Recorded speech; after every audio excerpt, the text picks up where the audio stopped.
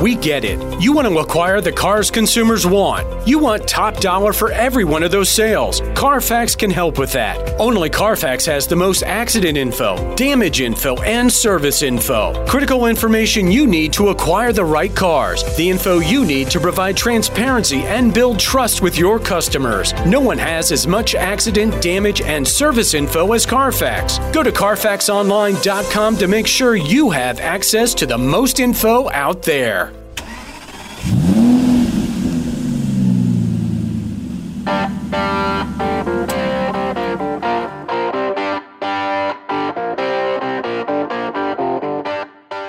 Welcome to the Used Car News Podcast. Used Car News is your top source for fast and reliable news that car dealers can rely on for this evolving industry. Here are this month's top stories. Car shoppers undeterred by auto strike.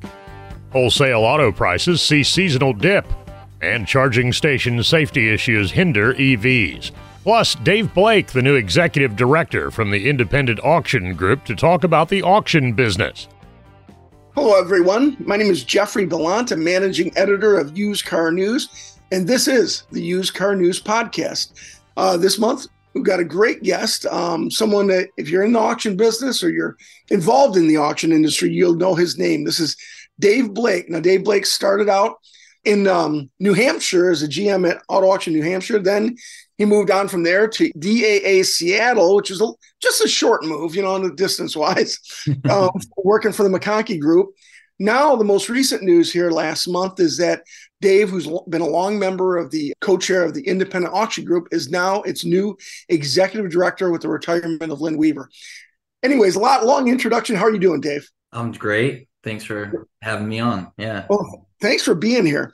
So for people who don't know you or are only kind of familiar with you, tell us how you got in the auto auction business, because you started out way over there in the Northeast. Yeah, I stumbled into it. I think that's a story we hear often. At the time, I was working a few different jobs because I had found out that my girlfriend at the time was pregnant with my son. And, life was, 21-year-old kid, working several different jobs, was always on the maintenance side, janitorial types of jobs, and working at a gas station pumping gas. I was always around cars. I loved cars as a teenager, working around them, working on them, going to the racetracks and things. So my career in the auto business started before I even knew that that's what it was going to be. And I saw this, there was this auction that was opening around that time, and trying to consolidate the amount of time I spent working. There was a better paying job looking for a janitor, maintenance guy at this auto auction. Especially with a little one on the way. That's yeah. It was interesting about that story is I moved out of my dad's house into our first home. It was a mobile home, and we prepared it, and it was, everything was fresh carpet and fresh paint. It was just so beautiful. We were working on it for several months. We moved in there on a Sunday. I started working at the auction on Monday, and my son was born Wednesday. So, I was like, before that, I was a concert goer with hanging out with the buddies, and all of a sudden living at dad's house, and all of a sudden life changed real fast. So it was one of the best things that ever happened. So the DeLuca is where I cut my teeth, and Bill DeLuca was my first mentor, and learned so much from business and management and the industry. He took a liking to me early and provided a lot of opportunity. I was the second employee there. Wow. So it was there, started in November, and then the first auction was in January. And this is Auto Auction New Hampshire. What year was this? This was the first auction was in 95. So it was November of 94. Gotcha. And they were in the auto industry for years. They retail dealerships and the floor plan business with auto use, banking business, real estate. And, just being a young guy and working hard and trying to build good relationships. And Billy took a liking to me and just carved a path and spent time with me and provided me these opportunities to move up through the auction business. And one of the things that we had done early is we had gone to a convention together, and it was the first time we went to an NAAA convention. We really didn't know what we were doing. Up early, have a coffee, let's go to these meetings. And the first meeting we went into was an Easter chapter meeting, and who was sitting at the end of the table was Lynn Weaver. So we don't even know if we're supposed to go in. Opens up the door. We walk in. I don't know. By this time, I'm probably 23, 24 years old. Wow. I went from the maintenance position to, up to check-in. They said, you want to check in some cars? I said, sure. What is that? They had hired a GM from another auction down south so that they could learn the auction business. They're brilliant business people. So, from a strategy standpoint, they had a real good idea of what they wanted to do on this property, but nobody had, background in servicing the auction business from the auction side. And, that just slowly through all of those different positions, it brought me to the opportunity to be a GM at 30. And so by that time I figured out how to get involved by putting my hand up when they asked for a volunteer on the chapter and chapter president. And, after the opportunity presented itself and I received the GM position, I was shocked actually, because I couldn't believe it, right? High school kid, really don't have any college.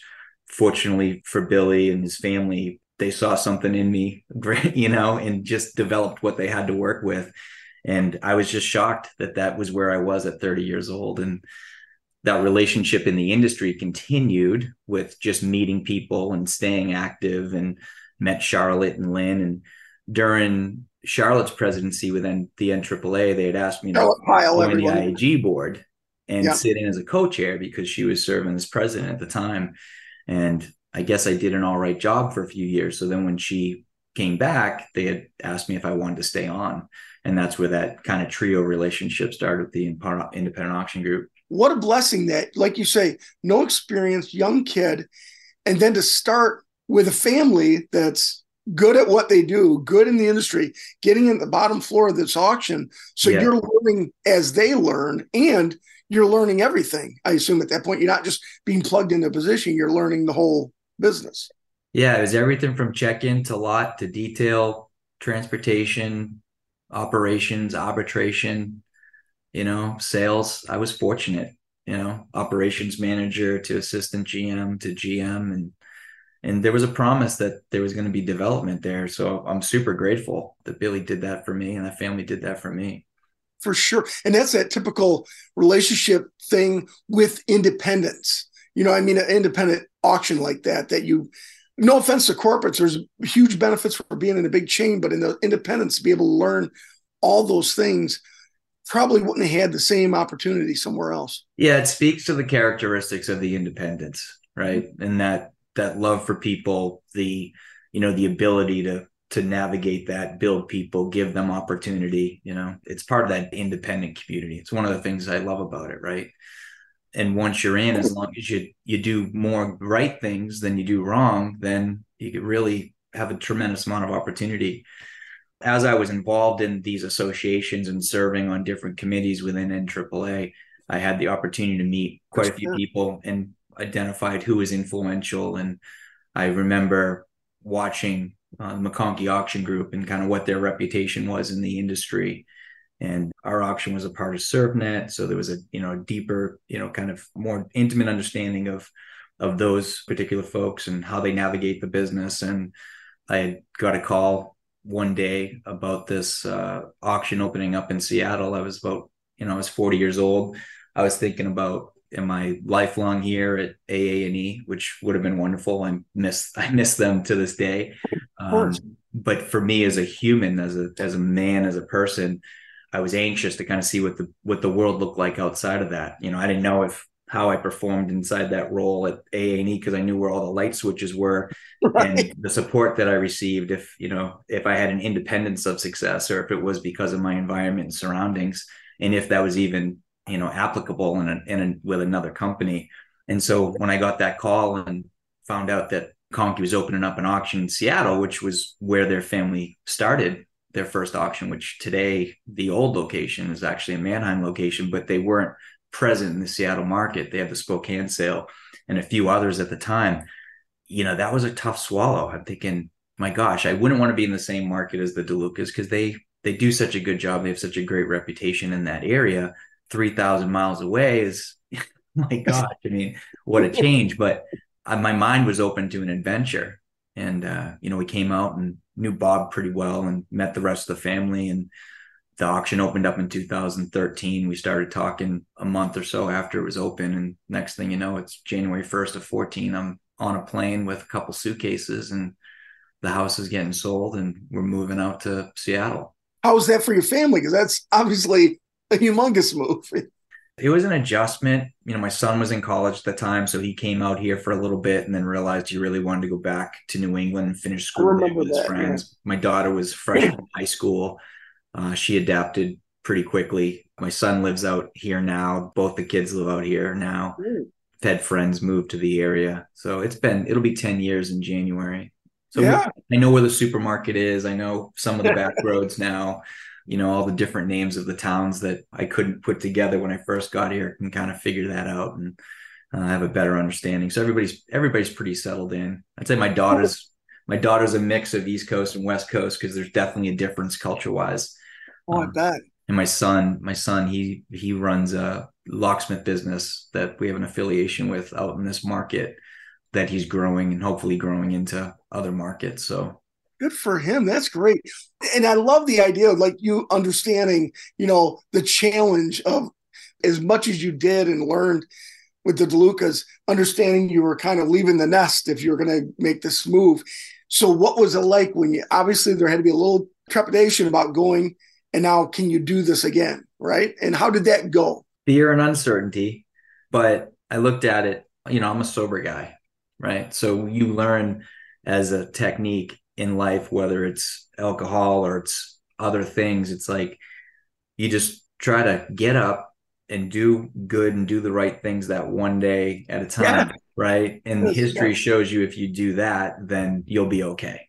So as simple as that sounds, that's what the process is coming in and learning the team and learning the area. I think the most difficult thing about moving to another sale is one of the real benefits I had long relationships as the lot kid that then was the general manager, and those dealers I was servicing on so many different levels. I was able to have conversations right away and understand the characters of those folks. And the dealer community approaches the business a little bit different compared to that market out there. And I think that's what took, from a business perspective, that's what took the most amount of time, because I'm a relationship guy, whether it's, there's no label of customer, employee, or family or neighbor. It's like I'm a relationship person. So I thrive off of being able to establish those relationships. And I think that was probably the biggest challenge.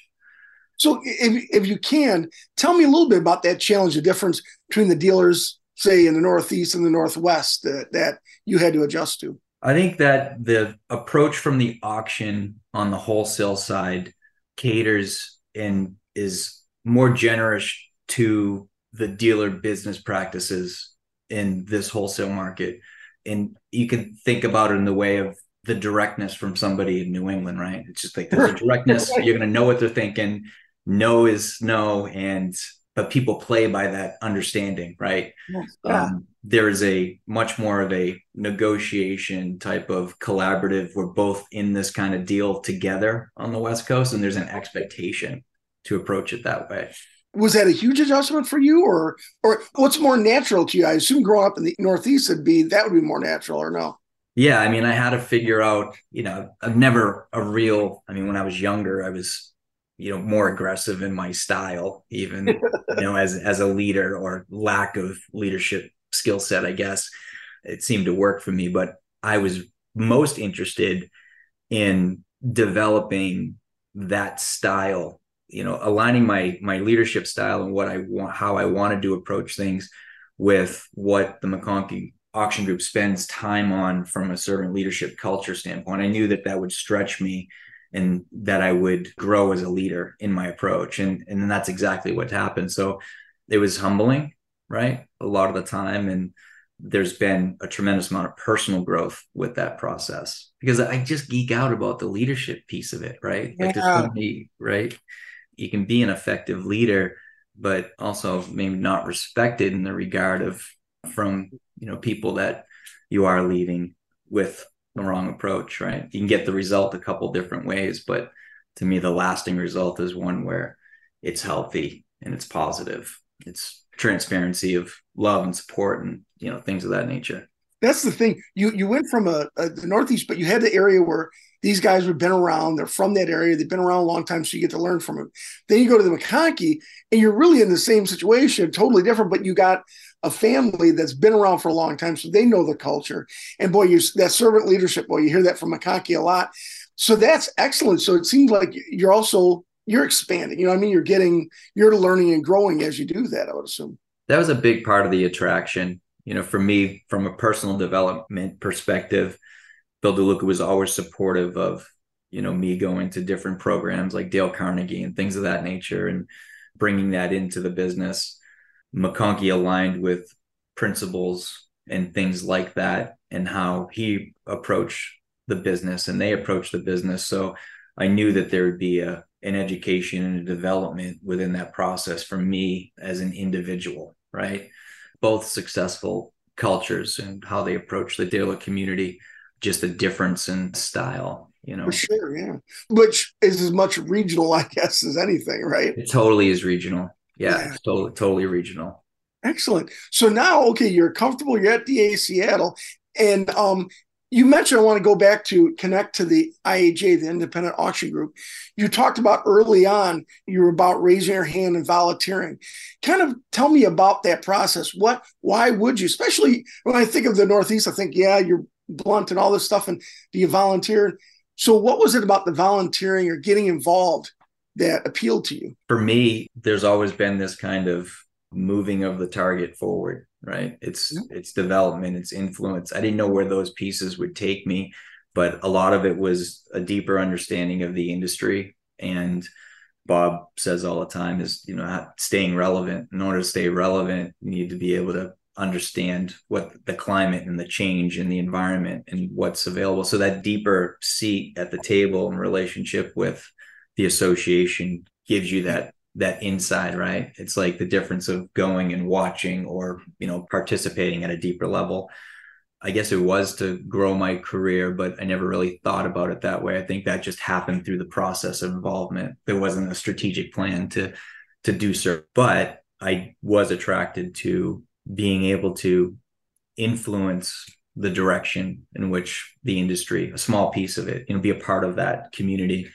And I was going to say, yeah, going and watching as opposed to participating, obviously that makes all the difference. And again, I've seen you as a co-chair of that. And you talked about how you got involved in the first place when Charlotte was president of NAAA. So you're in IAGA and the co-chair. What did you learn as part of that group during your time as just on the board? I learned that, that tenacity, flexibility, accountability, skin in the game, the grit, the localized decision-making, the characteristics that I experienced at AA&E as an independent was shared characteristics throughout the independent community, right? And there's a great opportunity with independents to adjust in any way that they feel that's appropriate to stay competitive, right? I love being in that group. I love being a part of and supporting that independent reputation, that independent approach to business.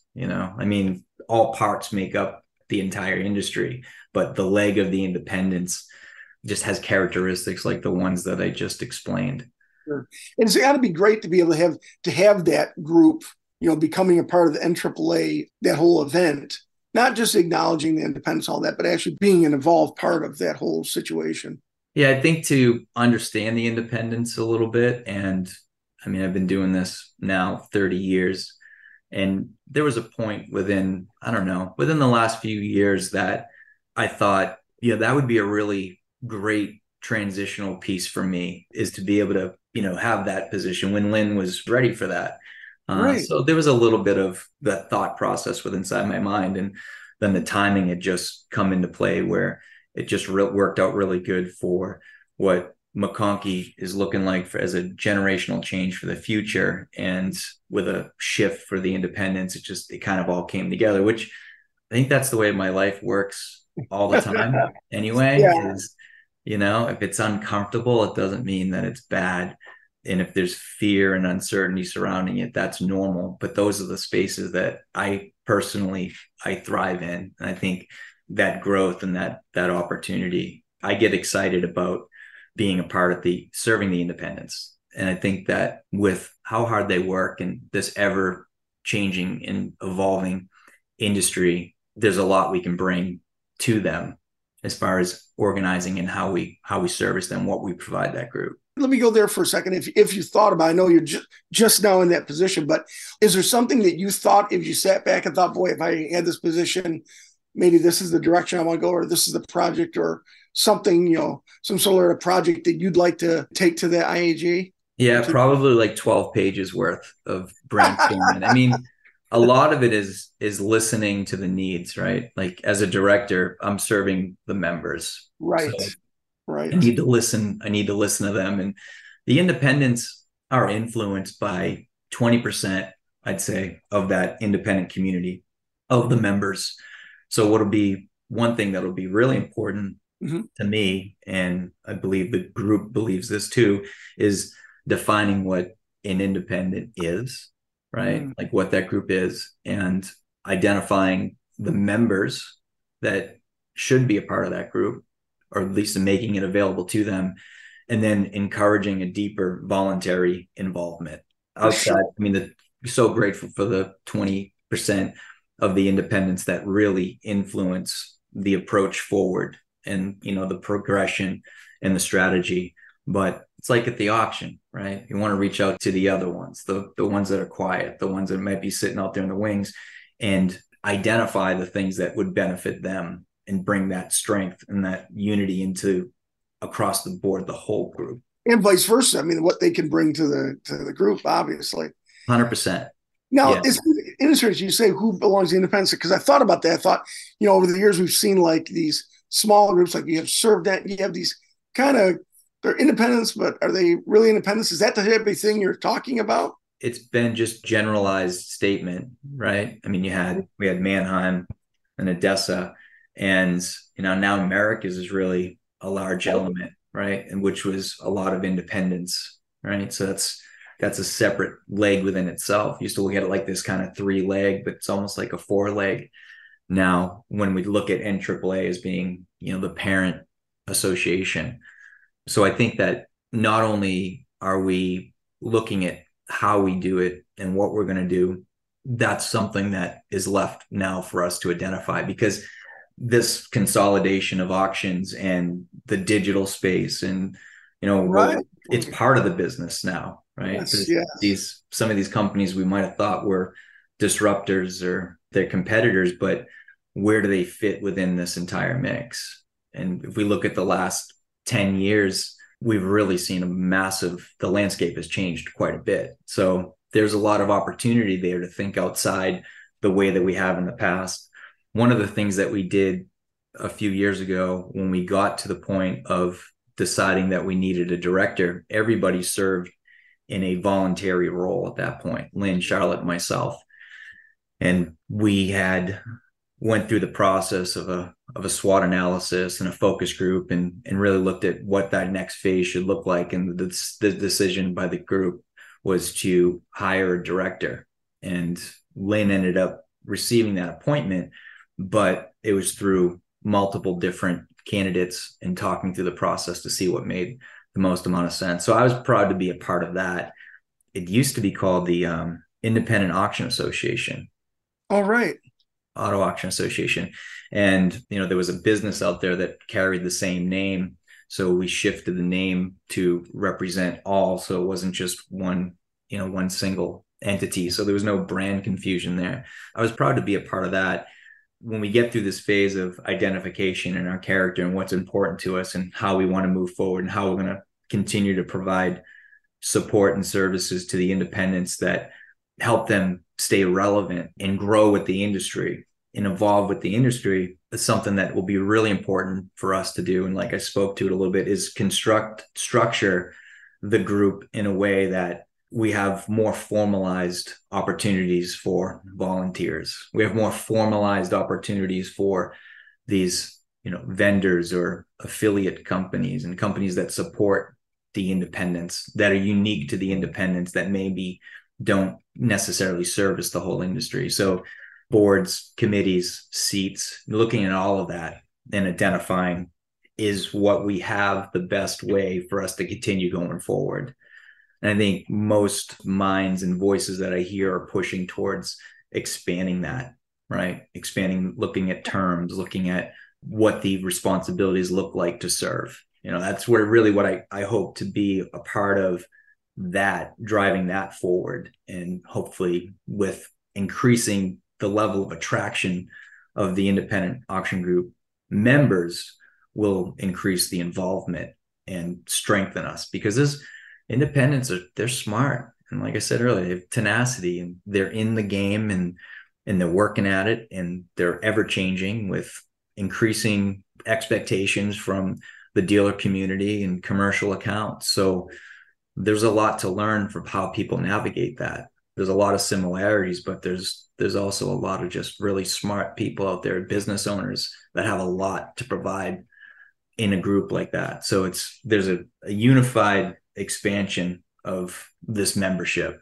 That's excellent. And again, probably, Dave, 10 years ago, maybe you couldn't talk like this because you wouldn't have all this stuff going on. You know what I mean? Where you do have kind of expanding independence, different areas that probably do offer you a way to get more input or more members and more, a broader look at the industry, I think. I mean, you know what I'm saying?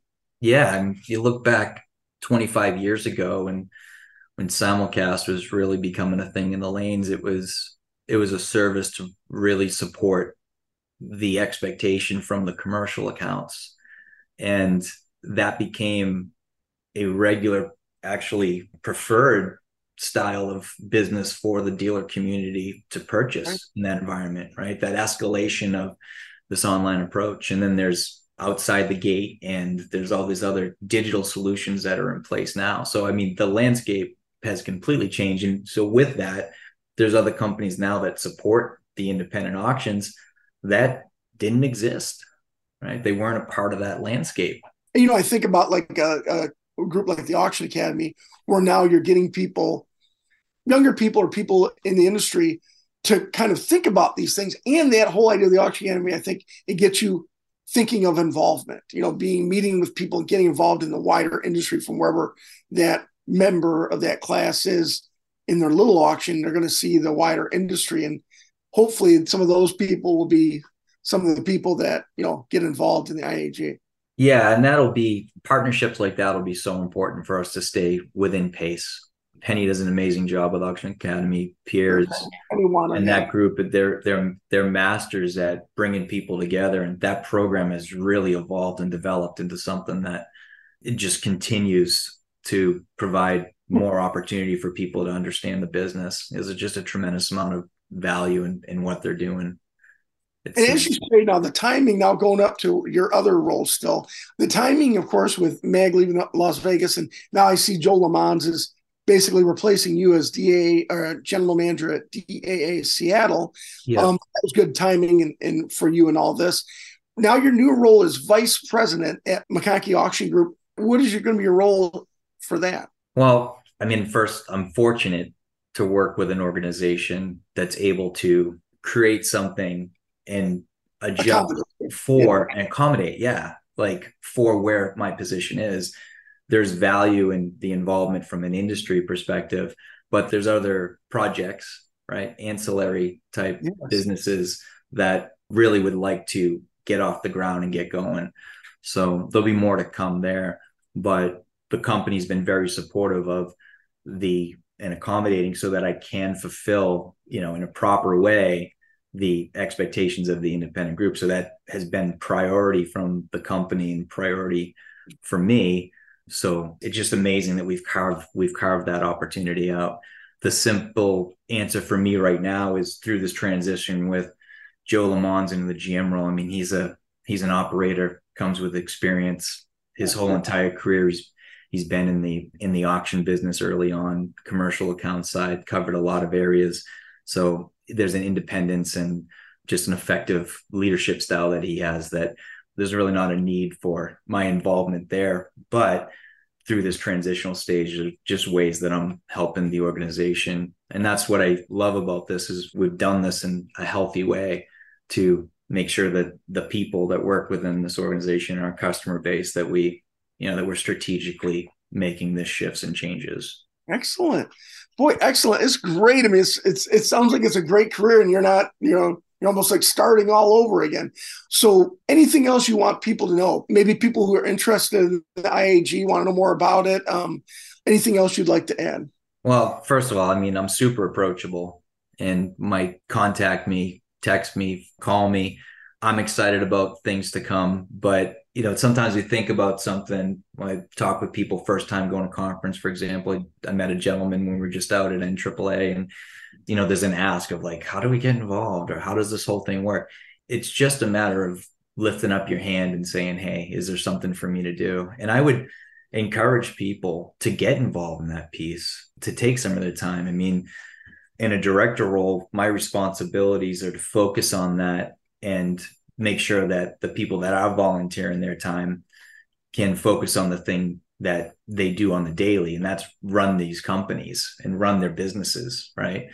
Mm-hmm. So there is a sacrifice of time. That's what it's volunteering. But I would encourage people to go to meetings when you go to convention, ask questions, build relationships, get to know people.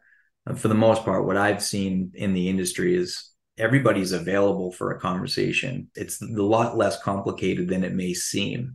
And if you're a member, right, or you're involved in this industry, it's a place that you want to be a part of to understand what this looks like going forward. Yeah. I mean, I think about my path, and it's like, walk in a room and identify whether or not you can be there, right? Pick up the phone when you meet somebody in the industry or something that you heard them say and it was encouraging or you related to, and reach out to that individual. Is such a relationship business. Yes. And I think for the independents, there's a need to stay flexible and pliable, the same things that brought these businesses to the point that they're at. And there's a lot of brilliant business owners out there in the independent community. I think there has to be an openness to adjust and change and incorporate other elements of this business in order to compete with what these other groups are actually doing and what they're offering the dealer community. Stay flexible and be open to understanding what you need to do in order to be relevant. That's great. And so actually we're kind of ending where you started, about raising your hand. And folks, if you listen to Dave's story, he's a guy who raised his hand to get involved, and now look where he's at. Now he's leading independents and hoping that next Dave Blake will raise his hand or raise her hand and come in and be a part of this. So Dave, I really appreciate it. Over the years, as you know, we've spoken many times.